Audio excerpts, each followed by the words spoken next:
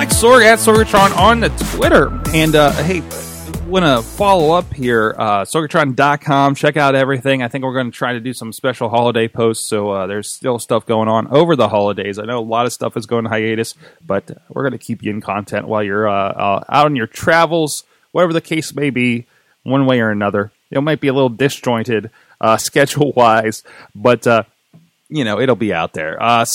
I want to talk about today something I brought up previously when we were talking about, hey, I read a book, guys, with the jab, right hook stuff. But one comment I made was about creatively having a space to work in. And I was starting to reach down a rabbit hole that didn't have to do with the subject I was trying to do in that 10 minutes. But I'm thinking about, okay, obviously we have established things like our Awesome Cast and Wrestling Mayhem show. We have established websites.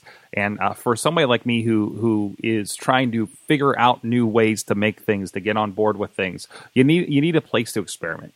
I'm the kind of person who always needed an area to apply things. Whether it was in school at the Art Institute, like, hey, you took a Flash class. Great. I don't have anything to I can't just go by the book and make something. I had to make something for something with purpose. And at the time, I had a fan site. For 9 years, I ran a site called WesternPAJuggalos.com. It was an insane clown posse fan site. But most importantly, that is the place where I learned how to run a community, deal with the community, deal with the problems around the community, build a website, redesign a website. I worked in Flash because that's the hot thing at the time, and tried to figure out ways to do that with Flash intros, and that was where I got to experiment there. That was my whiteboard. That's where I got to throw things and see what stuck, and it was okay. And now a lot of those skills I can then bring over to the business world. A lot of those skills I brought to my job afterwards because I was doing video, regardless if I had a video job or not, at all these events and putting them up on the web. We were putting video on our website far before there was a YouTube. That was freaking hard, man. On that website. And, I was dealing with figuring out content management systems before anybody had a WordPress. We were doing CGI scripts, something's called Caronto, I believe it was called. I don't even know, is that still around? How many times I've lost a database on there before I really understood databases even. And that is the place to grow. Just like even with something like Mayhem Show or Awesome Cast, as far as a podcast goes, we try things there. While they're established, we get to we're trying to make them better shows and trying new technologies here in the studio here, our duct tape studio here. And even, something like this was come from an experiment and somewhere where I get to experiment with new styles of podcasts and everything.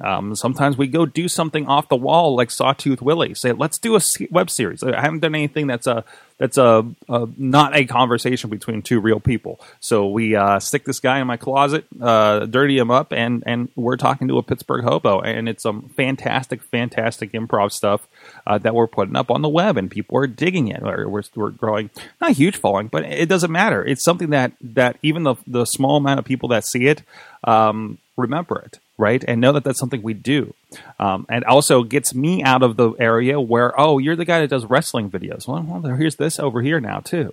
So maybe that opens up the opportunities, right? Or maybe that impresses somebody, and we do some business with somebody. But that's the throwing things out there. It's a great thing about the internet. If you're like, well, I want to do, whatever the case may be. We talked about in the past, like, well, what are you? If you're a writer, write. I self-identify as, I'm a podcaster. I'm a maker. I'm a video maker. I'm a content creator. I start with a podcaster, at least at the time when I was having that discussion with myself in front of this microphone with you guys.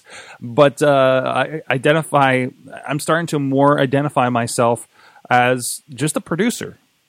I'm not saying a video producer, because I feel like that precludes podcasts a little bit, because it's not all the one client podcast. I don't do, other than probably Monday, I don't do another video podcast solely. We stay with audio. This is my kind of like, hey, we can do this thing. Look at this. And not everybody can or needs to or has to. Right. The only reason is video for for our one client is just because, well, we were able to get this microphone and this webcam, and why not? It's the more people will be on audio anyways, but it's great to show your smiling faces as well, and our wonderful students. It's like, I thought it's a great visual, and then I get to set them up, and we have better pictures for our social media when we have them on a quote unquote set doing this thing, right? But where's that whiteboard at? Where are you experimenting? Even if you have the day job, and it is definitely something that you're, just like for a day job, you need to kind of keep your skills up and keep an eye on the information and go to the conferences. When you're in the creative field, you need to, do something outside. Because, there's one thing, they talk about failing up. They talk about, kind of stretching out. Sometimes you can't do that in your day job. You can't really fail in public in front of your boss all the time, or else that might become a problem. So having a side project that is, okay, we're doing good with this. Let's try this under a podcast. Like, what if I start promoting a podcast that's me, and there's no real danger of somebody who's paying me to be the expert in this to see me kind of fail because I experimented too hard in this, right? And so we get to try something different with the Wrestling Mayhem show. And now I was like, well, that didn't work, so I'm glad I didn't bring that to this person, Or, well, hey, we did, or that's a thing that's now in the back of your head when you're having a meeting with somebody and you're trying to figure out a content strategy, and they're like, we tried this, and it worked really well, and it got some fans, and it did this, and I think on this scale it might apply here. And that's how you build this Rolodex of information in your head from these experiences. Over on our friends Fishing Without Bait, we talk about the experiences in your life that some of them you throw away, some of them you keep, and that's what shapes who you are and what choices and how you make those choices in the future. And when you're talking about your skill sets, it does the same thing, right?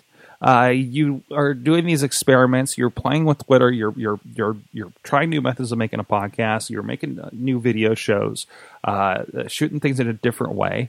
And the pro wrestling stuff. We just got new equipment that we talked about.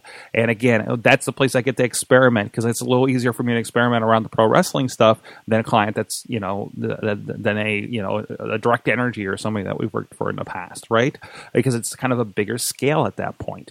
So going into it is like, well, we know we're going to fail these first few times out. There are things about the first show we did with RWA I am not happy with. There are things about the second show that I'm a little happier about, but I know there's still things that we need to fix. And eventually, that experimentation and that failing just makes new wrinkles in your brain. You throw out the stuff that didn't work, you're aware of it, and you move on. What happened this week? We had our fun show. I was drinking a little bit of this vodka here for Wrestling Mayhem Show 500. We got to Indie Mayhem Show, and we failed. The audio went, and thankfully, things have happened in the past that made that wrinkle that has an audio backup over here. That's another thing we can talk about as well.